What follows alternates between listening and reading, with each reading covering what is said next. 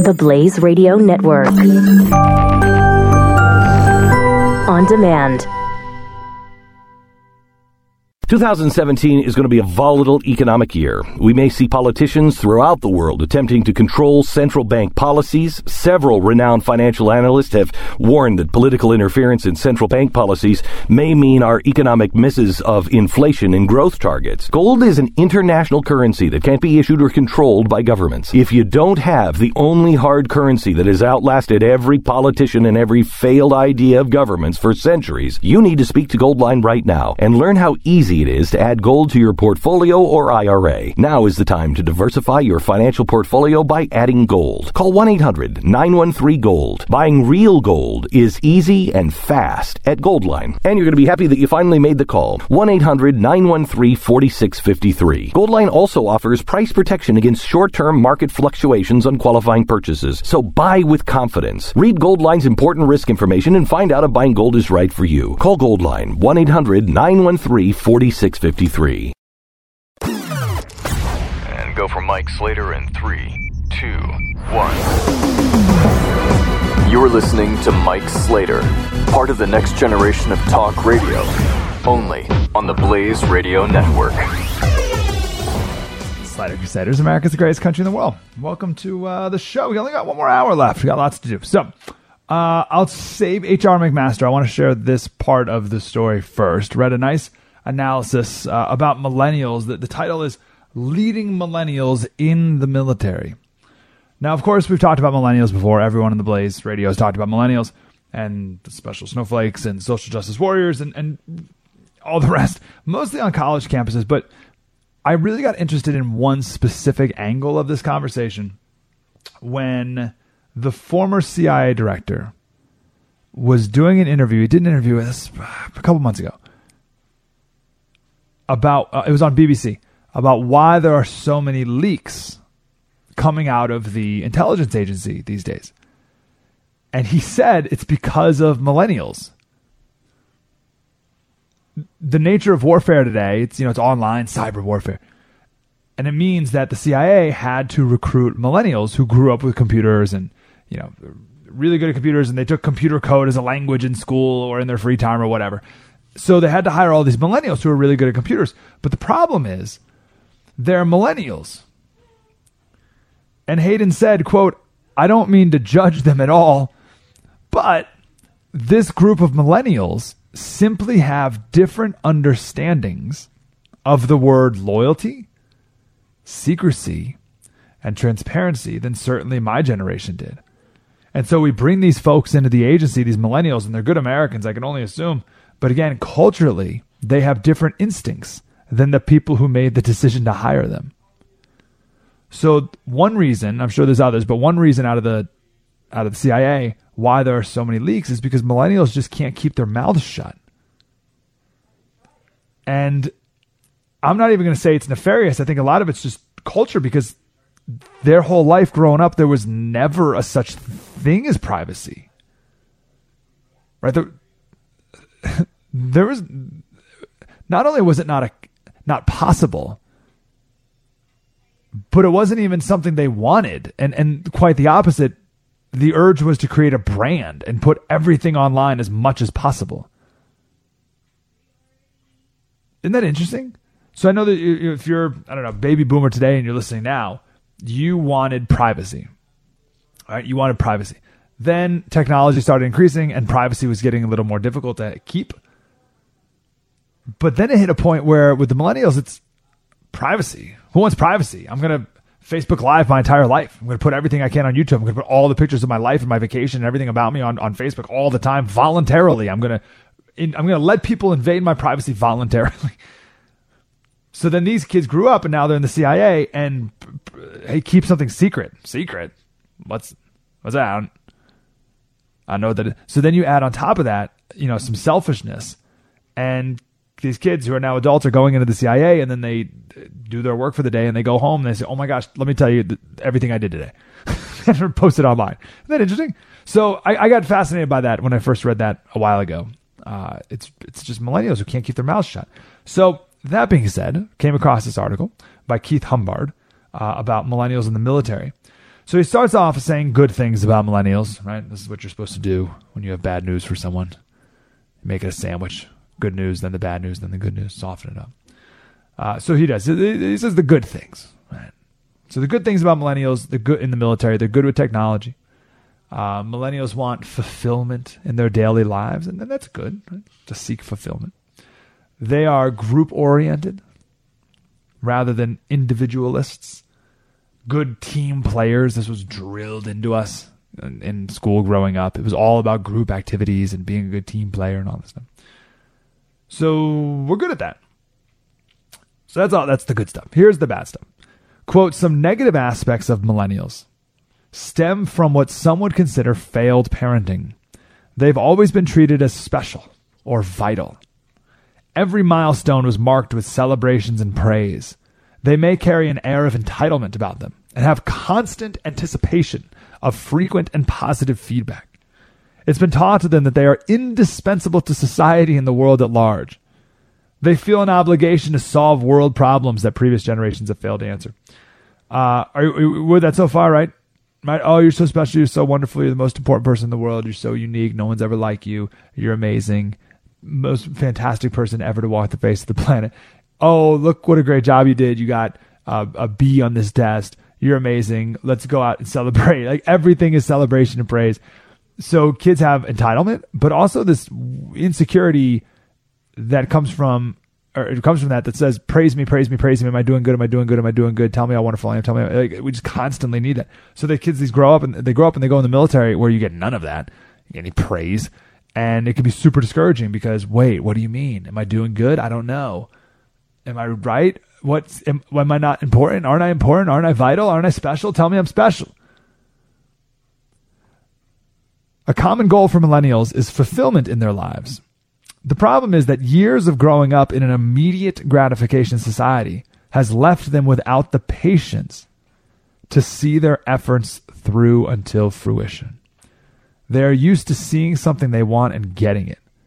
So if fulfillment, that's their goal, right? So if fulfillment is the peak of the mountaintop, of course they desire to reside on that peak every day. And they stand at the bottom of the mountain, staring up at the peak, reaching for it unattainably. They fail to see the mountain in front of them that they must conquer first. Their life experiences have left them without the tools necessary to begin the arduous journey from beginner to difference maker. Those tools are fortitude, determination, and patience. Right? So they want fulfillment. That's the top of the mountain. That's the goal, fulfillment. Okay, that's fine. But it's on top of the mountain. You got to actually climb the mountain to get there. But no one wants to do that. We just want it. I just want to be fulfilled. So we find cheap substitutes instead of the actual thing. This is a major problem. The tools that millennials don't have because they never needed to earn them. Fortitude, determination, and patience. So on my local show, every Monday at 11 o'clock, we have what we call the biographer segment. And we have a different biographer on every week. And we ask them the same question. What are 3 characteristics of this person? Whoever. The Wright brothers. I can't. Who did we do last week? Who did we talk about last week? Goodness gracious, I'm drawing a blank. But anyway, you get the idea. What are 3 characteristics of this person? Calcutta. Mother Teresa. Jeez. So anyway, what are 3 characteristics of this person that define them, that we can apply to our lives? And without fail, 90% of the people that we've talked to, we've done it over a year, 90% of them say perseverance as one of the characteristics, or something like perseverance, determination, something like that. So it's pretty simple to come to the conclusion that you can't be successful in life without it. You just can't. You can't be successful in life without perseverance. And millennials generally lack it. That's a big problem. And it's not impossible. It's not that kids can't still have it. We just have baby boomers who have raised them that made it so they don't need to have it. And again, I've talked to them like like babies forever, and that's not necessary. And I'm not going to do that with Jack, with my son. My wife and I, we were exhausted. It was, I forget what day it was. But it was an awkward time of night. It was like 8:40, so it was too early to go to bed, but too late to do anything productive. So I was like, let's see what's on the TV. We haven't turned on the TV in forever. And it was total garbage, just total crap. And we ended up on MasterChef Kids or something. Could that be right? And it was right near the end of the show. And you got the tough guy chef. And it's kids, like 10-year-olds. And he goes up to the kids. There's like 4 of them. And he goes, listen, guys, really disappointed in you. This was not your best effort. Pretty bad result. Really, really pretty embarrassing. I know you're better than that. So let's clean up. Let's do a better job in dessert. Here we go. Come on. And the 10-year-olds go, yes, Master Chef. And they get back to cleaning the pots and pans so they can start the dessert. And I thought, well, that was perfect. Like that's how that should go. So kids aren't as fragile and porcelain as society, as lately we've been pretending they are. You can actually talk directly and honestly and sternly and clearly to 10-year-olds, and they won't cry a little bit. And you can do that with 18 and 22-year-olds in college as well, and they shouldn't cry either. It was really interesting. The chef's like, listen, really disappointed in you guys. Really bad result. I know you're better than that. So what? Master Chef yelled at me. No, they're like, yes, Master Chef. And went back because they know they didn't do a good job. So anyway, here's the quote from this Marine again. During their adolescent years, many millennials participated in school activities and sports which lauded the group effort and gave equal acknowledgement to all. Everyone gets a trophy and no one keeps score. Though this method fosters a team mentality, it brings with it some unintended consequences. It can be a traumatic event to realize that real life does keep score. Not everyone gets a trophy, and your level of effort is directly comparable to your peers. Giving a trophy to even the mediocre performers will make the individual feel embarrassed and ashamed because the individual knows deep down that they didn't deserve or earn it. Kids know the truth. If that Master Chef guy went up and was like, guys, listen, that was really, really good. Yummy, yummy, so delicious. The kids would be like, well, no, we didn't do a good job. So don't do that. Just be like, hey guys, that really wasn't a good job. They know. And if you give them a trophy that they didn't earn, they'll know. So don't do it. Interesting how these generations are so different. All right, I want to come back and we'll talk about H.R. McMaster and how he's from the old school generation. Mike Slater Show, the Blaze Radio Network. Spread the word. Mike Slater. We'll continue in a moment on the Blaze Radio Network.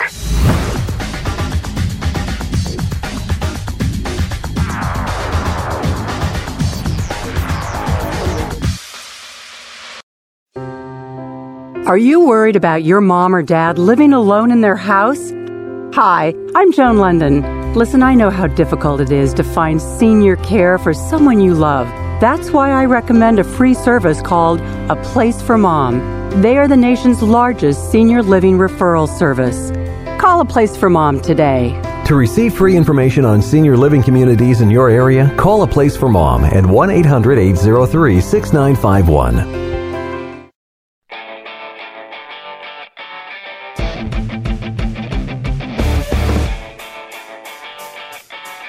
Mike Slater on the Blaze Radio Network. Actually, I got one more thing to say before we get to McMaster. I promise we'll do it next. So this article, Leading Millennials in the Military, and how basically a lot of millennials have a tough time growing up and entering into the real world. It reminded me of Peter Pan. Everyone's seen Peter Pan, right? Or some version of it. So any version that you've seen is wrong. It's not wrong. It's very different from the original. That's how I should put it. All these Disney movies, the original versions from a long time ago, are super dark. Like really, really disturbingly dark. And the same thing with Peter Pan. So Peter Pan today, it's all, childhood is so great, and I wish we could go back and be a kid and never grow up, and wasn't that wonderful, and now we're adults, and it's boring, and if I could be a kid again. That's not what Peter Pan was at all, if you read the book. Peter Pan's a story about It's a cautionary tale to kids that says, you don't want to be a kid forever. You want to grow up. You don't want to be like Peter Pan. Right? So Disney's taken it and said, oh, to adults, isn't it great? I wish we could be more like kids. But the real book is, hey, kids, you don't want to be like kids. You want to be an adult. You don't want to live in Never Never Land. You want to grow up. So Tinkerbell is awful. She's so small that she can only feel one emotion at a time. So, and she's awful. Like, she gets drunk and she fell in love with Peter, and like, so that's lust, right? So she's one emotion. She has lust at a time. And then there's another scene where she shoots Wendy with an arrow, right? So she's jealous. So Tinkerbell is the 7 deadly sins. That's in the book. She's the 7 deadly sins, and she experiences each one of those at a time: jealousy, lust, hate, anger, whatever. So you don't want to be like Tinkerbell, and you don't want to be like Peter Pan either, because if you stay a kid forever, the original book says, then you'll never learn right from wrong, and you'll never reach your full potential. But we've totally flipped it on its head. Isn't that interesting? I know we've quoted before Seneca. It's about around 0. And he was talking about adversity. It's one of my favorite quotes. He said, those feet have been kept warm by hot air passing beneath the floor and circulating around the walls. If that's you, this man will run great risk if he is brushed by a gentle breeze. I love that line. If you live in luxury, you become weak and pathetic, and you might get blown over by a gentle breeze. And we are so prosperous today, and baby boomers, because maybe they grew up via the greatest generation to the Depression, and now the baby boomers, and baby boomers are so caught up and from a good place, wanting to give their kids, millennials, the best life possible, and really handicapped us. I forgot about this one, but it just came to me. Remember a while ago there was a story about a science teacher doing some demonstration about something. I forget what it even was. And the teacher gave kids Oreos to teach the lesson on something. And permission slips were sent home to ask parents if the kids could eat the Oreo after the lesson. Permission slips for eating an Oreo cookie. What? I know there's many more examples, but I look at them like, permission slips to eat an Oreo? What are we talking about? What's going to happen when people who can't handle anxiety or adversity or a bad grade or a mean boss or a gentle breeze experience real life? And what's going to happen when this type of behavior becomes the norm? And what's going to happen when we're all Peter Pan and we just want to go back to Neverland and never grow up? And how odd that the original Peter Pan is, oh, no, you don't want to be here. Kids, you want to grow up. It's better to grow up. Yeah, you'll be happier when you grow up. Oh, you'll be happier and you'll live a great life and you'll go do great things and you'll change the world and it'll be really, really great. You don't want to stay here. Neverland's not a good place.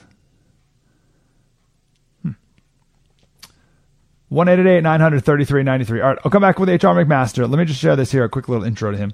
I think we talked about this part before, but I haven't gone into the depth of it. So H.R. McMaster, he's the National Security Advisor, and I've been seeing a lot of him this last week. You probably have too. He is right up there with Mad Dog Mattis, who's the new Secretary of Defense, as scholar warriors. They are brilliant men. And Mad Dog Mattis, he's mocked before. He calls them the 4th generation of war intellectuals who run around talking about how war has the concepts of war have fundamentally changed because we're in a whole new era.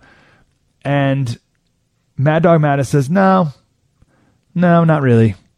He said Alexander the Great would not be in the least bit perplexed by the enemy that we're facing now in Iraq.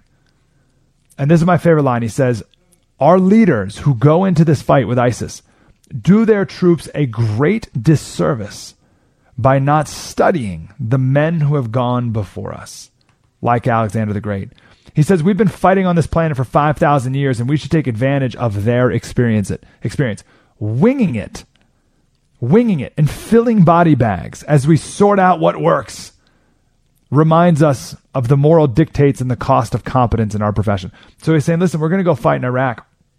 We need to know what Alexander the Great learned in 300 BC when he was fighting in Iraq. We need to learn from past experience. And if we go into this war thinking that things are fundamentally different just because we have new weapons, human nature hasn't changed.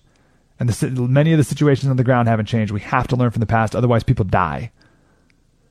These are brilliant minds. And listen, there's a lot of intellectuals who are smart who don't think that that's true. I happen to think it's absolutely true. And luckily, so does Mad Dog Mattis and H.R. McMaster, the National Security Advisor. And we're already seeing some of the benefits. I know of Mad Dog and also of H.R. McMaster, even just in the last week.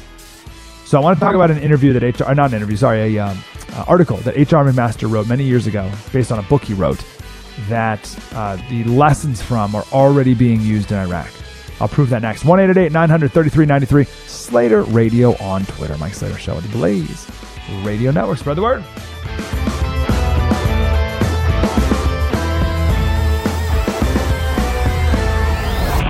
This is Mike Slater, part of the next generation of talk radio on the Blaze Radio Network.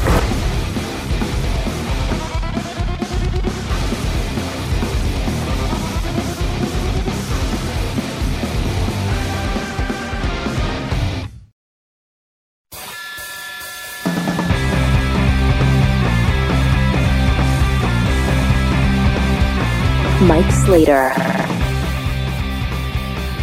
So, H.R. McMaster, National Security Advisor, great scholar, warrior. Remember a couple months ago, this would have been, Milo. Milo Yiannopoulos. Remember the great fall of Milo Yiannopoulos. And we did a segment on steak and sizzle and how we are wired to look for the sizzle and to be attracted by the sizzle. But the problem is we get distracted by the sizzle and we don't even really look to see if there's any steak there at all. So it's all sizzle, no steak. And we talked about Bill Belichick. Bill Belichick, all steak, abhors the sizzle, has contempt for sizzle. I'm sure you've seen one of his press conferences. Avoids sizzle like it's the plague, but he wins Super Bowl. Because he knows that to win games, it's all about the steak. And I think our conclusion when we talked about that was that we should look for people who are all steak, no sizzle. I have no desire for sizzle anymore. I'm over it. I'm over the sizzle. So let's look for some steak. Let's look for substance and depth within people. And H.R. McMaster is a very no sizzle, all steak kind of guy. So in 1997, he wrote a book called Dereliction of Duty. And in the book, he criticized military officers for not challenging politicians during the Vietnam War. And he wrote this for his PhD thesis. Smart guy, bold. And he wrote this great essay about his time leading this tank battle in during the Gulf War. It's called the Battle of 73 Easting. And he crushed the Iraqis and wrote an essay about some of the principles from that battle. And I want to talk about some of those principles here because I think they apply to today. The essay is called, it's something like 10 lessons from 23 minutes or something like that. So I want to run through 3 of these lessons. So here's one of the lessons. And see if you can sense a progression out of these. First lesson, use standard unit fire and battle drills. He says it's all about pre-planned communication and action and by the book.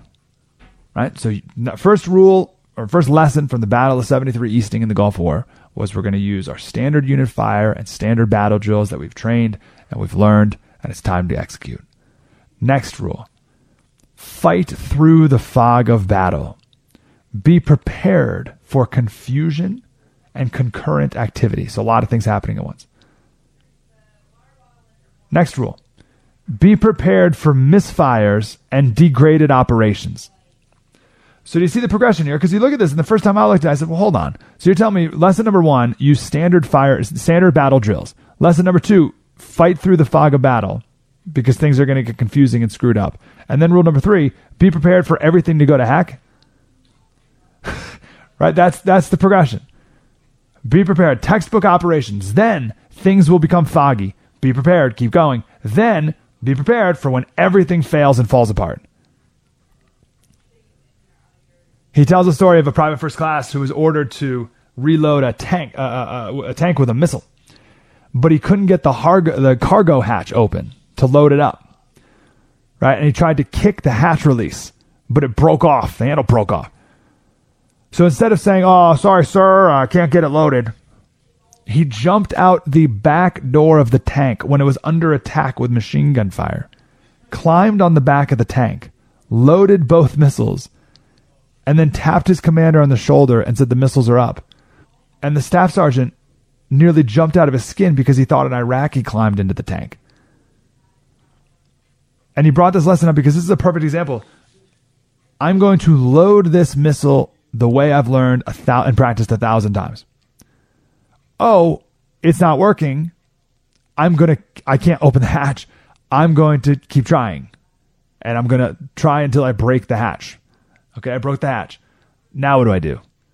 Well, I guess I'm going to jump out the back of the tank and do it myself. Right? Things didn't work properly. He didn't give up. He found a way to get it done. That's how you win battles. That's how you win wars.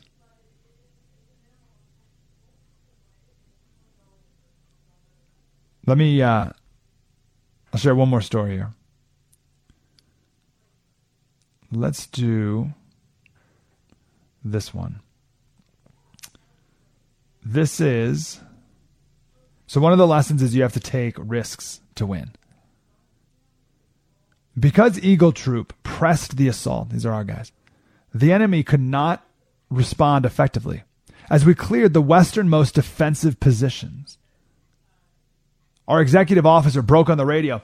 He said, "Guys, I know you don't want to know this right now, but you're at the limit of the advance. You're at the 70 Easting." And I responded, "Tell them we can't stop. Tell them we're in contact with the enemy and we have to continue this attack. Tell them I'm sorry." That's McMaster. So think about that. When you see McMaster up there right now, he's playing kind of like this Mark Perry nerdy guy with the glasses look when he does these press conferences. But the guy's a warrior. The guy's a total champ. So think about it. He's in these tanks. And, one of the guys back at base is like, "Hey, listen, guys, you can't go any further. Okay, this is all, you're at 70 Easting, can't go any further." And he's like, "Tell them we can't stop. Sorry. Tell them we got to keep attacking." We had surprised and shocked the enemy. Stopping would have allowed them to recover. As Erwin Rommel observed in infantry attacks, the man who lies low and awaits developments usually comes off second best. It is fundamentally wrong to halt or to wait for more forces to come up and take part in the action. He says Eagle Troop continued to attack towards another very subtle ridgeline on which the enemy positioned his reserve, a coil of 18 T-72 tanks. The Iraqis had 18 tanks in this one area. Major Mohammed later told one of our troopers that he had not known he was under attack until a soldier ran into his elaborate command bunker yelling, "Tanks, tanks!" And by the time he got to his observation post, all the vehicles in defensive positions to the west were in flames. He ordered the reserve behind him to establish a second defensive line, but it was too late. Eagle Troop's tanks crested the rise and entered the assembly area. The tanks were starting to move out when we destroyed them at close range. Continuing the attack beyond the limit of advance. Think about this. So here, guys, remember, lesson number 1. Use standard unit fire and battle drills. And the pre-planned, this is what we're going to do. Okay? Here's the limit of advance, 70 Easting. And McMaster said, well, we're going to keep going. He said, continuing the attack beyond the limit of advance, beyond 70 Easting, was consistent with a command climate that not only encouraged, but also demanded that junior leaders take initiative. Colonel Holder told us during training that because of the pace of the action and the size of the battlefield, important decisions have to be made quickly by junior leaders in contact, the people on the ground. All regimental leaders must train their juniors to do the right things and then trust them to act independently. Leaders must teach and practice mission orders. And it was a message all leaders in the regiment internalized. So what does this mean? And this is true for business too. You have to empower your employees to do the right thing and to take initiative and get the job done. You can't micromanage your employees. And in the military, here's McMaster saying you can't micromanage the guys on the ground. You have to give them a mission and let them accomplish it. Now, where do we see that? This is amazing. We see it already with the fight against ISIS. One of the tiny details of dropping the Moab, the mother of all bombs, a couple weeks ago. Remember this? This is the largest non-nuclear weapon ever dropped in combat history. Dropped in some mountain range and where there were a bunch of tunnels in Afghanistan. A little footnote to that whole story is the military never told the president they were doing it. They just did it. Largest non-nuclear bomb in the history of the world. And they didn't tell the president. Now you may look at that and you're thinking, well, that's a huge problem. How could they go ahead and do that without the president's permission? Oh no, it's very different. They had the president's permission. The president, Trump, has authorized the military to complete the mission. Whatever it takes. What's the mission? I don't know the specifics of it, but win, right? Defeat ISIS. Whatever it takes. The president has empowered the people below him. He's empowered people in the military to accomplish the mission, whatever it takes. This is a sign of great leadership. Where did Trump get this? I think Trump learned this over decades of the companies he runs. There's no way a human can manage all the companies that Trump does without empowering people to accomplish tasks and accomplish missions and empowering them to do what needs to be done. Okay, so he's definitely learned that over the years. But then you combine that with McMaster, H.R. McMaster, and the lessons that he learned as a part of the Battle of 73 Easting, right? Remember, we just talked about 70 Easting, can't go past 70 Easting. Well, they did. That's why it's called the Battle of 73 Easting.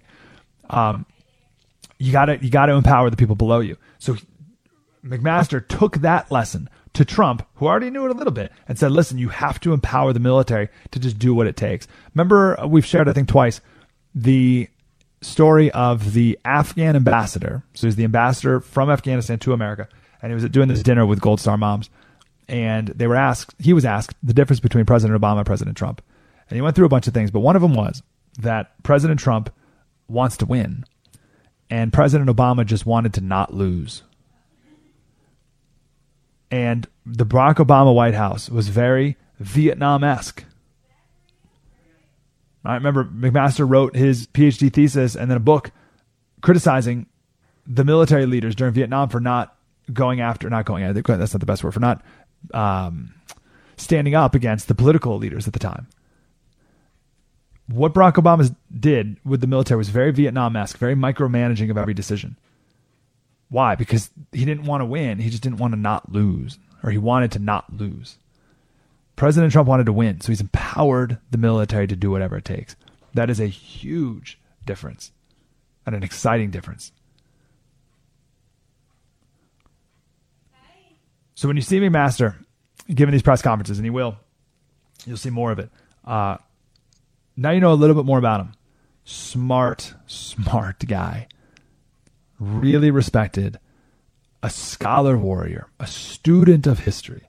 Nothing... because he's a student of history, nothing's new. He understands this has all been done before. They don't have to reinvent the wheel. And as Mad Dog said, who's very similar, he said, if you don't learn from the last 5,000 years of history of war, then we're winging it. And we're filling body bags. And we can't wing it. We need to know what we're doing. I'm really, really glad that Trump hired these two guys. And they're absolutely first class. 1-888-900-3393. Slater Radio on Twitter. Mike Slater Show. The Blaze Radio Network. Spread the word. You're listening to Mike Slater on the Blaze Radio Network.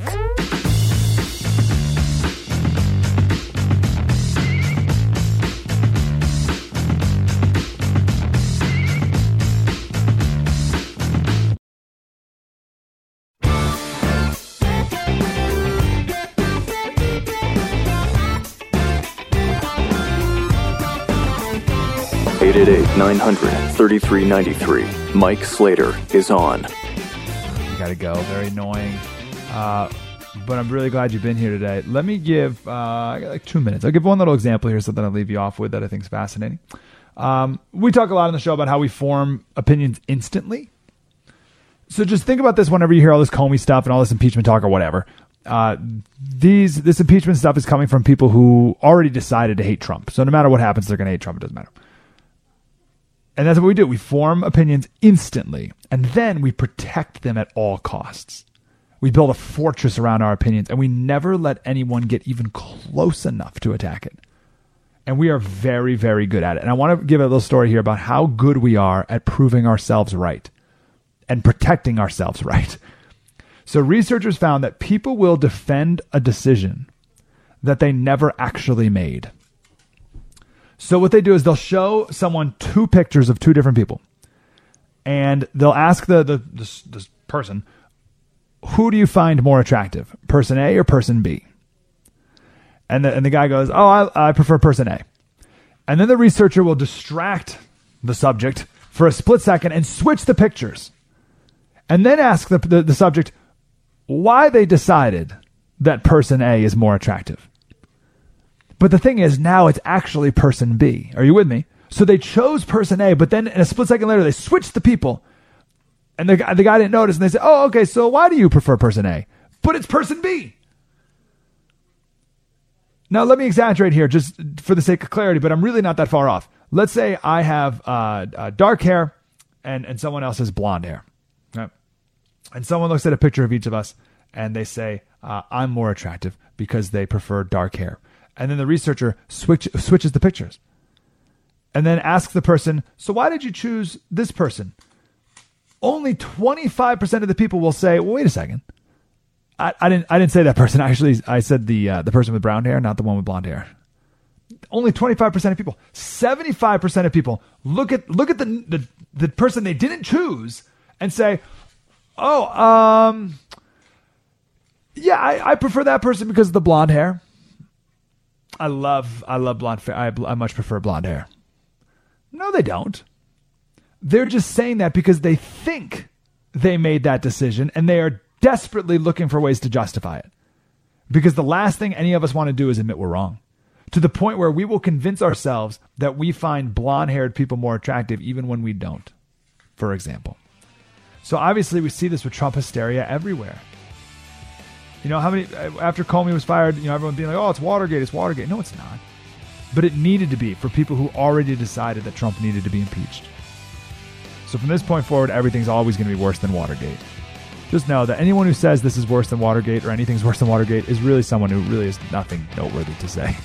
Slater Crusaders, we'll see you next Saturday. Mike Slater Show, The Blaze Radio Network. Spread the word. You're listening to Mike Slater.